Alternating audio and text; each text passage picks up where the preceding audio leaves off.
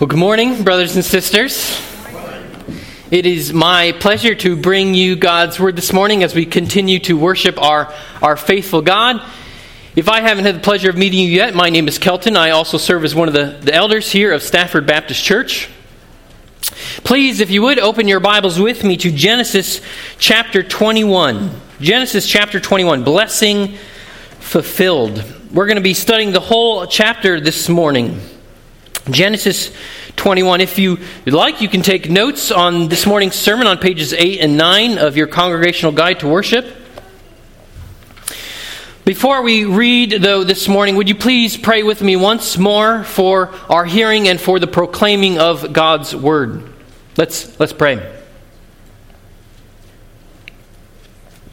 Father, we confess that your Word is a lamp to our feet and light to our path. By your Word, Lord, we see who we are and who you are and how we are to live as your people. Father, because you are faithful, we ask that you would give us light by your Word this morning. Open up our eyes to see your glory as our promise-keeping, never-failing, faithful God. We pray this for the glory of your Son, Jesus Christ. Amen. Well, what's the biggest promise you have ever made? What's the biggest promise you have ever made? Maybe you immediately think of the tons of money that you promised to repay the bank. You borrowed maybe to pay for school or for your house or car. Maybe you think of the motto, Semper Fidelis, a promise to be faithful to the core and country. Or maybe you think of your wedding vows, a promise to be faithful to your spouse till death do us part. Obviously, the most important component of a promise is not the words voiced or the paperwork signed, right? It's the way that you act in light of the promise made. Promises require faithfulness. So how has your life been shaped day in and day out by that promise? You can think of large acts of faithfulness and maybe small ones as well. In our sermon series in Genesis, we have been following the life of Abraham now for 9 sermons. His life defined by God's promises to him, promises of land, of children, of blessing. And as faithful as God has been in these chapters, there is still a large gap at the center of Abraham and Sarah's life. A gap that has defined them these 25 years. They still do not have the son of promise by Sarah. Well, our sermon text this morning blows any shadow of doubt out of our mind that God could ever be unfaithful to his promises. Genesis 21 is the account of God's never-failing faithfulness to his promises. And as his people this morning, it is proof that God will be perfectly faithful to us as well. We're going to read the whole chapter this morning. Read with me Genesis 21, starting in verse 1. The Lord visited Sarah as he had said, and the Lord did to Sarah as he had promised. And Sarah conceived and bore Abraham a son in his old age, at the time of which God had spoken to him. Abraham called the name of his son who was born to him, whom Sarah bore him, Isaac. And Abraham circumcised his son Isaac when he was 8 days old, as God had commanded him. Abraham was 100 years old when his son Isaac was born to him. And Sarah said, God has made laughter for me. Everyone who hears will laugh over me. And she said, who would have said to Abraham that Sarah would nurse children? Yet I have borne him a son in his old age. And the child grew and was weaned. And Abraham made a great feast on the day that Isaac was weaned. But Sarah saw the son of Hagar, the Egyptian, whom she had borne to Abraham, laughing. So she said to Abraham, "Cast out this slave woman with her son, for the son of this slave woman shall not be heir with my son Isaac." And the thing was very displeasing to Abraham on account of his son. But God said to Abraham, "Be not displeased because of the boy and because of your slave woman. Whatever Sarah says to you, do as she tells you, for through Isaac shall your offspring be named. And I will make a nation of the son of the slave woman also, because he is your offspring."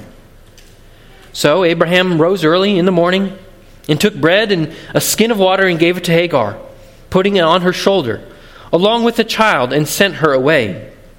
And she departed and wandered in the wilderness of Beersheba. When the water in the skin was gone, she put the child under one of the bushes.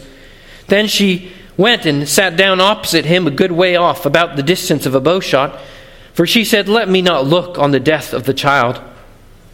And as she sat opposite him, she lifted up her voice and wept. And God heard the voice of the boy. And the angel of God called to Hagar from heaven and said to her, "What troubles you, Hagar?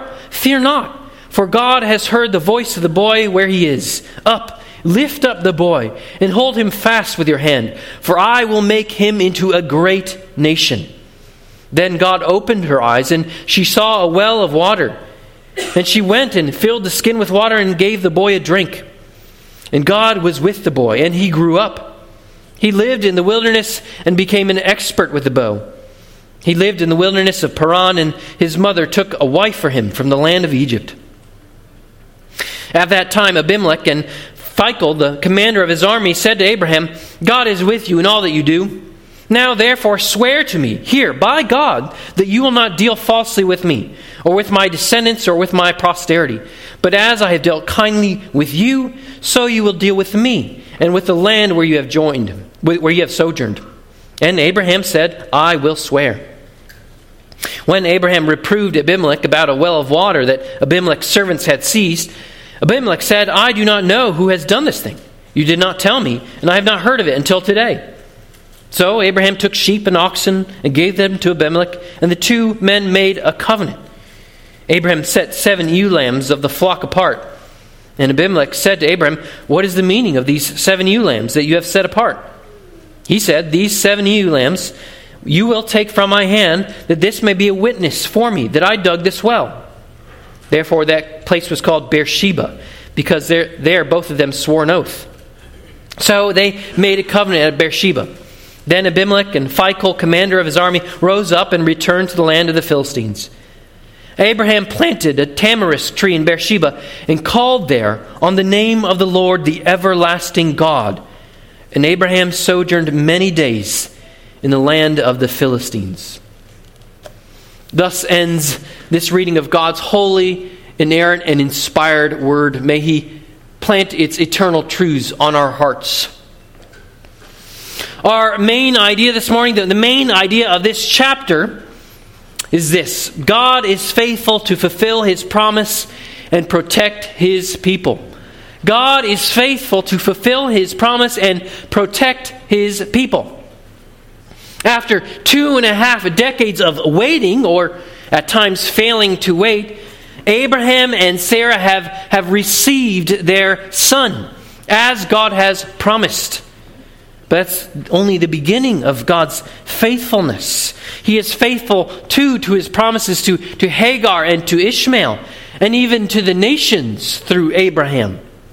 God is faithful to fulfill His promises and protect His people. We're going to think about this passage in 2 points this morning. First, God fulfills all His promises, large or small. And second, God will fulfill all He has promised to you. God fulfill all His promises, large or small. And second, God will fulfill all He has promised to you. So first, we're going to look at how God has been faithful to every individual in this chapter. And from there, we're going to move to think about application, how this is true for every one of us individually as well. So let's start at the beginning of our chapter, how God fulfills all His promises, large or small, in our first point.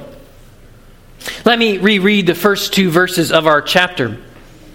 Genesis 21:1, the Lord visited Sarah as he had said, and the Lord did to Sarah as he had promised. And Sarah conceived and bore Abraham a son in his old age at the time of which God had spoken to him. Do you notice immediately at the outset, 3 times in these verses, Moses, our author, highlights that God did what he had said. He did as he had said. He did as he has promised. He did when it was spoken. Finally, we are here in Genesis in the chapter of fulfillment. The hopes and fears of all the years are met in little Isaac. The first note of this chapter, before we hear of how Abraham and Sarah respond, is the note first of God's faithfulness. You know, over these years, the promise of a son has been in question. Remember, when the couple were threatened by a famine in Canaan, when Sarah was taken by Pharaoh, when the years of infertility were prolonged again and again, when Abraham took a knife to his body part, when again Sarah was taken by a Canaanite king. Well, you know, what we should say is that the promise has been in question from Abraham and Sarah's perspective. They laughed, they conspired, they clung by a thread to hope. But the promise was never in question from God's perspective. It is exactly as he has said, as he has promised at the time spoken. It was as simple to him as us saying, I will lift my hand. God is absolutely faithful to his word. If he has spoken it, he will perform it. If he has said it, he will do it. And this is true even if God's promise requires a miracle. You know, the promises we tend to make don't require miracles. Right? Banks work very hard to make sure that you will be able to pay back that loan. Right? They don't just assume that you'll miraculously be able to provide and pay off the loan.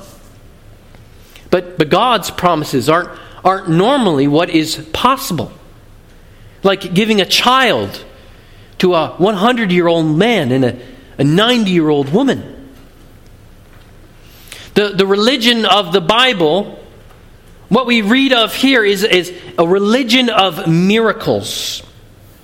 It requires a belief in a God who intervenes in the natural order of things and does what is supernatural, beyond natural. I wonder if you have ever heard of Thomas Jefferson's Bible. Our third president clipped sections out of the New Testament and pasted them into a Bible of his own making. And by doing so, Jefferson removed all references to the miracles of Jesus, his resurrection and his ascension, all proof of his divinity. He removed anything that offended his enlightened sense of reason. And the result is a God in his own image, a God who is bound by nature, and a God who cannot fulfill his promises. The true God of the Bible, the God that we read of here, does what is supernatural.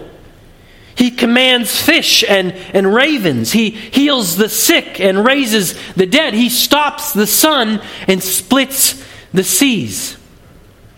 And none of this is hard for him to do. He created everything by a word, including its so-called laws. By his word, he can just as easily interfere and do what he pleases in what he has created, including giving a child to Abraham and Sarah in their old age. Brothers and sisters, nothing Nothing prevents God from fulfilling His word. He is faithful and He is almighty. Years later, looking back on not just this birth of Isaac, but God's faithfulness to Isaac's children and children's children, Joshua says this about God's faithfulness in Joshua 21:45. He says, "Not one word of all the good promises that the Lord has made to the house of Israel had failed. All came to pass." All came to pass. Not one word of all the good promises of God has failed. I don't know about you, but that makes me want to read God's good word, to mine God's good promises, to use them for the foundation of what I believe, of what I hope in. Church, God is faithful. Not a word of what He says will fail. It is impossible for our God to lie or to fail to account for unforeseen circumstances. The God of the Bible is absolutely and invariably faithful. And you can take that to the bank. You can invest everything on that, just like Abraham and Sarah do. Verses 4 through 7 of our passage tells us what God's faithfulness does to the beneficiaries of His faithfulness, to Abraham and Sarah here. First, we see in verse 4 that Abraham obeys. First, he names his son Isaac in verse 3, right? The name given by God back in chapter 17, "You shall call his name Isaac." And in verse 4, he circumcises his son on the 8th day, as God, he says, commanded him. As God had commanded him. God's faithfulness to His people should lead to His people's faithfulness to Him, their attentive obedience to what He has commanded. So frankly, that means we should be completely obedient to God. And in verses 6 and 7, we see Sarah's response to God's faithfulness. It's joy. She and everyone who hears, she says, will laugh. Laughter of joy. And she highlights here how unexpected Isaac's birth is. None would have said this. Not only should God's faithfulness lead to God's people's obedience, it should lead to God's people's joy. Cheerful declaration of what God has done. So frankly, that means we should be a completely joyful people. Have you ever considered why Paul in the New Testament commands us to be cheerful givers? Or to do acts of mercy with cheerfulness? God is not after mere obedience. He is after joyful obedience. Our obedience should be the overflow of love and thankfulness, of trust in God. The greatest commandment, church, is to love Him with our whole heart, soul, and strength. So how is your obedience? Immediate, but cheerless? Might it be that you've forgotten God's faithfulness? Or maybe you've begun to feel entitled to what He promises, as if it is what is due, rather than what is His grace. Well, let's keep going with our text in the next section, but first our still point. God fulfills all His promises, large or small. We've seen the fulfillment of the large promise, the birth of Isaac. Let's consider the other acts of God's faithfulness here in chapter 21. In verses 8 through 21, we see God's faithfulness to Hagar and Ishmael. It's important for us to remember that this Egyptian maidservant, Hagar, also received God's promises. Remember, back in Genesis 16, verse 10, the angel of the Lord said to her, "I will surely multiply your offspring, so that they cannot be numbered for multitude. So here we have the fulfillment of that promise. This is the story of God's faithfulness to that promise. We learn in verse 8, this scene takes place when Isaac is older, likely around 2 or 3 years old, meaning that Ishmael is likely between 15 and 16 years old. Isaac is being weaned. He's no longer being fed by his mother's milk.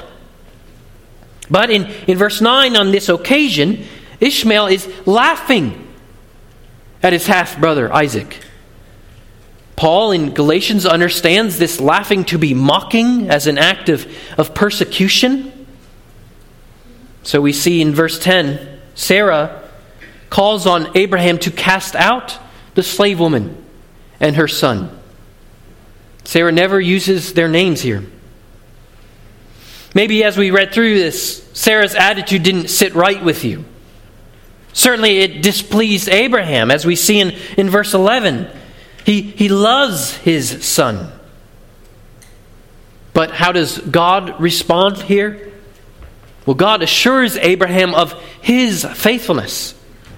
Yes, it will be through Isaac that your offspring will come. But in verse 13, because Ishmael is yours, he's Abraham's offspring, I will keep him, and I will make him a great nation, he promises. Ishmael's security is as good as God's word. So, Abraham, in keeping with the theme, obeys God. Verses 15 through 21 tell us of their wandering. But the key phrase shows up in verse 17, and God heard. And in verse 20 there, and God was with. Despite the dangers, God hears the boy's cries and protects him. He is with him. In verse 18, we see God reiterate his promise to Ishmael. I will make him into a great nation. We see God miraculously provide or reveal water to Hagar. And so Ishmael prospers. He grows. He becomes an expert with the bow and is given an Egyptian wife. The point of this story is that God is faithful to his promises. You know, Hagar and Ishmael don't figure much into the story after this point, after Genesis 21. This is really the end of Hagar's story. Her name is only mentioned one other time in the entire New Testament, and that's in Genesis 25 with Ishmael's genealogy. And that genealogy reports that Ishmael becomes the father of 12 princes, exactly as God has promised.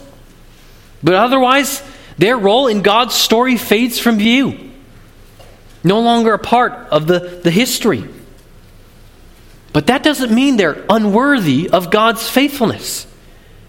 God fulfills all his promises, large or small. God is faithful to cosmic, redemptive promises that will come through Abraham and his son Isaac, and to the forgotten families of the wilderness that fade from view of the world. There are no promises. There are no people that are too small for God's never-failing faithfulness. I think that's what this chapter is highlighting for us. God's faithfulness, even to the small, to the forgotten, even to the nations through Abraham.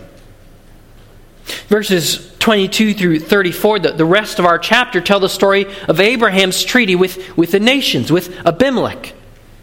And why is it that Moses is recording this story for Israel and for us today? Well, first, I think it's what we recognize in verse 22, the words of Abimelech, God is with you in all that you do. We have the recognition from a pagan king here who it is behind Abraham's blessing. It seems that the prophet's prayer from last week had some effect on Abimelech, king of Gerar. Abraham knows that God's blessing is what has brought him this prosperity.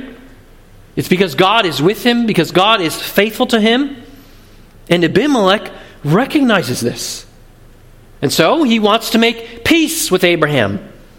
He recognizes that he and his people need to be on Abraham's side, not against him. So then when conflict arises in verse 25, like over a disputed well, the point here is that peace prevails. Abimelech has made peace with Abraham, and Abraham lives in peace many days in the nation of the Philistines. Later in history, the Philistines will be among Israel's greatest enemies, especially to King David.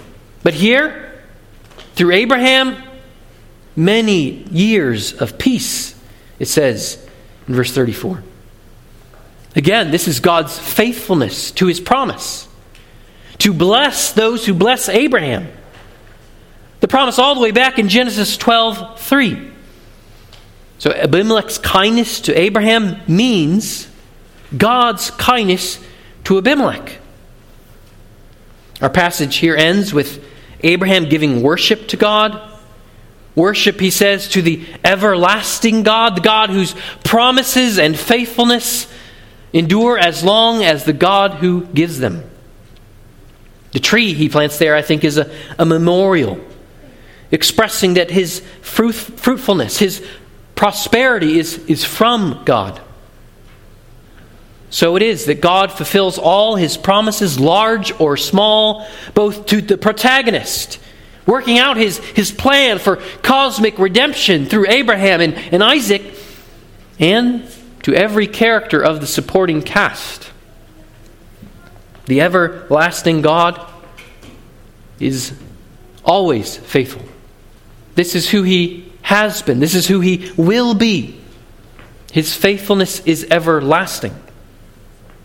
I think these vignettes here, these short stories, show that because God fulfills all his promises, both large and small, this is also true for you and for me.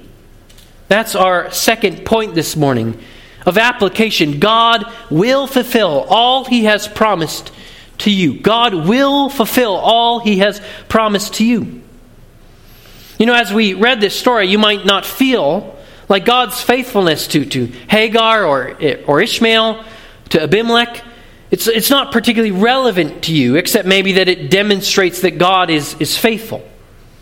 But certainly we could see the relevance of God's faithfulness to Abraham and to Isaac. It has a far-reaching effect, right?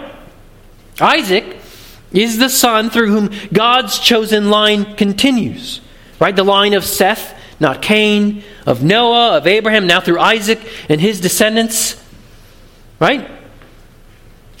As we think about it, the promise of a son for Abraham took up 10 chapters of the book of Genesis, nearly a fifth of the whole book. It spans 25 years. But you'll recall, there's an even bigger promise in the book of Genesis. One that will eventually span hundreds of chapters and thousands of years. Do you remember when we studied Genesis chapter 3, verse 15? What we called the proto-evangelion, the first gospel. Genesis 3:15, speaking to the snake, Satan, says this. God says, I will put enmity between you and the offspring, the woman, and between your offspring and her offspring. He shall bruise your head, and you shall bruise his heel. In the midst of God's curses of Adam and Eve, of Satan here, God promises a deliverer, a snake-crushing male descendant of Eve to bring deliverance. Genesis 3:15 is a far greater promise than even the birth of Isaac, of what we read here in Genesis 21. Well, the promise stretches all the way back to the beginning. It's carried all the way forward by God's faithfulness until that son comes. But it is not the son of Genesis 21. Though Isaac is in the line of Eve, he is not the snake crusher. God's people will have to wait another 2,000 years for this son of Adam, son of Abraham, to be born. We read of that birth this morning in our scripture reading from Matthew 1. Of what Isaiah prophesied. Behold, the virgin shall conceive and bear a son, and they shall call his name Emmanuel, God with us. No, it's not Christmas yet, saints. But the promised Son does come. By an even greater miracle, Jesus is born by a virgin, conceived by the power of the Holy Spirit, both God and man. He brings joy, not just to father and mother, but to many. Great joy that will be for all people, the angels announce.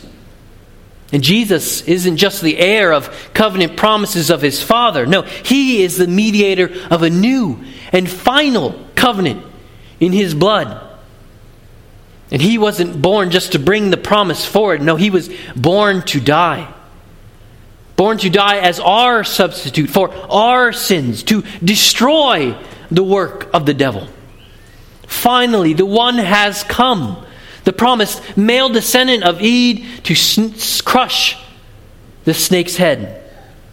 On the cross, he suffered the punishment that our sins deserve, so that by faith in him and repentance from our sins, we can have the forgiveness of our sins and eternal life. You know, I have to imagine when on that Emmaus road, Jesus spoke to his disciples, teaching them all that Moses wrote concerning of him. I think he must have talked of Genesis 21. The long-awaited promised Son, born by a miracle, has come. He was pointing to me. I am that one to come. God is faithful to his cosmic redemptive promises. We are privileged to stand on this side of Jesus' birth and his death and resurrection, the greatest proof of God's faithfulness, even more than the birth of Isaac. And this is exactly where God's faithfulness to Hagar, to Ishmael, to Abimelech becomes deeply relevant to you and to me. As God is faithful to the protagonist, working out his plan for cosmic redemption, so he is faithful to the supporting cast, to you and to me, to the forgotten families wandering in the wilderness. You see, it's an argument from greater to lesser. If God has been faithful in the gift of the promised Son, how much more in every lesser promise? I think that's why Moses includes the stories of Hagar and Ishmael, of Abimelech. Not just to tie up some narrative loose ends before he moves on, but to show that God's faithfulness is complete. God was faithful to give Isaac, and he was also faithful to Hagar, to Ishmael and Abimelech. So God gave Jesus, and he will fulfill every lesser promise to you, saint. What assurance, what promise do you need from God's word today? Well, there is a promise for every predicament. And what we see in Genesis 21 is God is faithful to every word of his promise. For example, one of the most beloved is in John 6, verse 37. Jesus says, "All that the Father gives me will come to me, and whoever comes to me I will never cast out." If you're here this morning and you're not a Christian, this promise can be for you. Maybe you're thinking, God hasn't chosen me, therefore Jesus will reject me if you come to him. But John 6:37 says no. Jesus promises to receive all who come to him for salvation. He will not turn you away. Come to him. Believe in Jesus, and he will never cast you out. More than that, all of us who are Christian, who have come to him, he will never cast out. Saints, have you ever wondered if you will make it to the end? That maybe your sins will get the upper hand and drag you down like rocks in the pockets of the drowning man. John 6:37 says that God's reputation as a faithful God is at stake on you.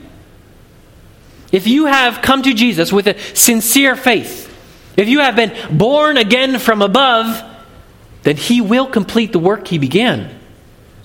He does not abandon his workmanship. I think this is especially a comfort to us when we know saints who have memory disorders in their latter years. Even if you can no longer remember the promise of John 6:37, even if you can no longer recognize the faces of those that you love, Jesus will never cast you out. This is a promise, saints.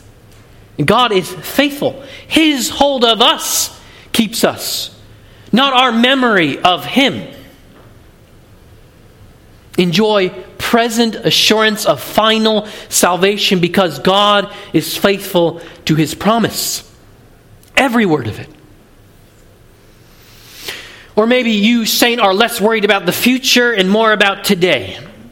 Well, I'd encourage you to consider the promise of Matthew 6:33. Jesus tells His disciples not to be anxious, but rather seek first the kingdom of God and His righteousness, and all these things will be added to you.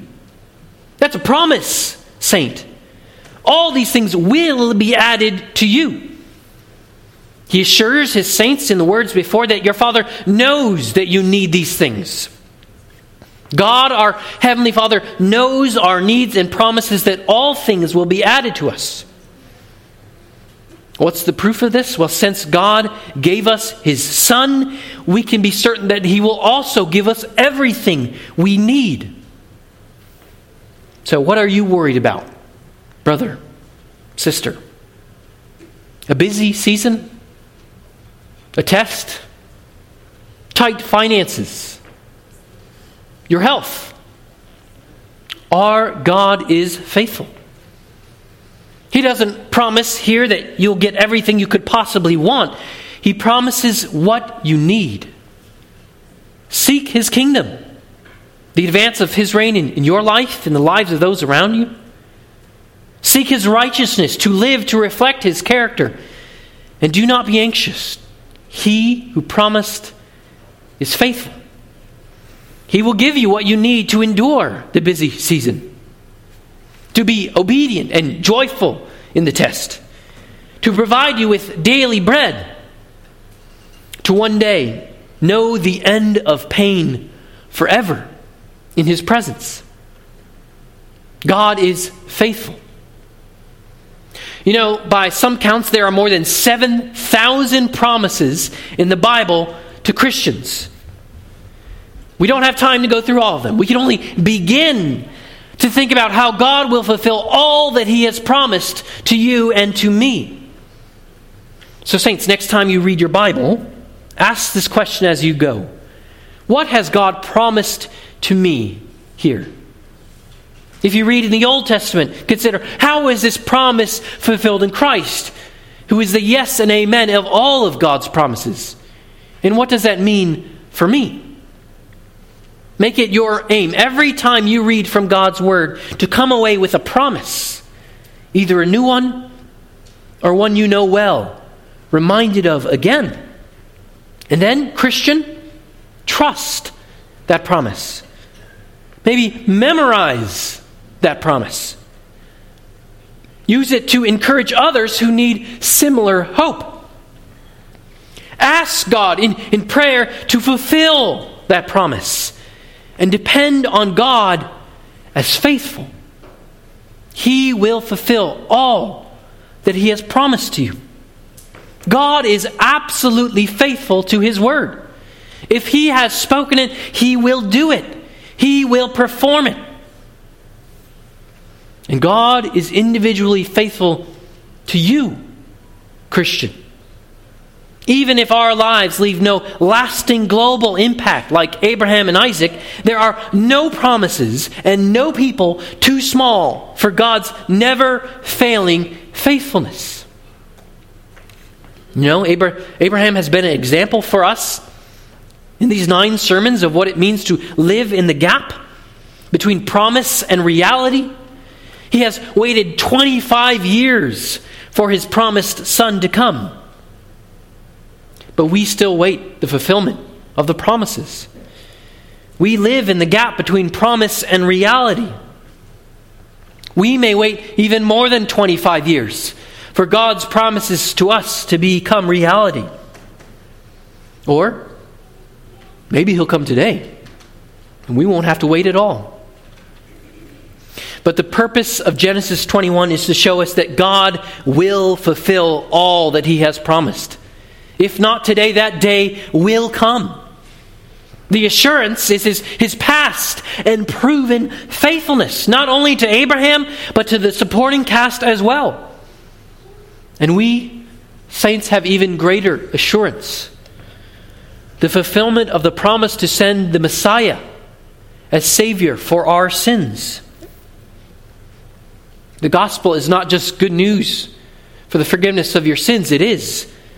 But it is also the assurance of daily trust in all that God has promised. If he has given Jesus, he will not also with him spare any good thing to his people. God's faithfulness is proven in his Son. So trust him for every other promise. God is faithful to fulfill all that he has promised and to protect his people. Let's pray. Our Heavenly Father, we proclaim that you are faithful. Lord, it is our assurance of faith this morning that if you have spoken it, you will do it. Lord, not only do we see this in the promise of Isaac to Abraham, but more than that, of Jesus to your people. That in the fullness of time, after your saints have been waiting thousands of years, Lord, what you promised, you fulfilled. Lord, we pray that that would be a blessing to our faith this morning. That we would trust you as the ever faithful, never failing God who can never lie. Lord, I pray that we would place all of our trust on you and all of your promises for us. And Lord, in light of that, that we would be an obedient, joyful people to the glory of Christ. We pray this. Amen. Saints, in a moment we will have an opportunity to respond to God's word in song. But I would invite you to spend the next moment in silent reflection, considering what you've heard this morning, especially of God's faithfulness to you to fulfill all that he has promised. Please take a moment of silence.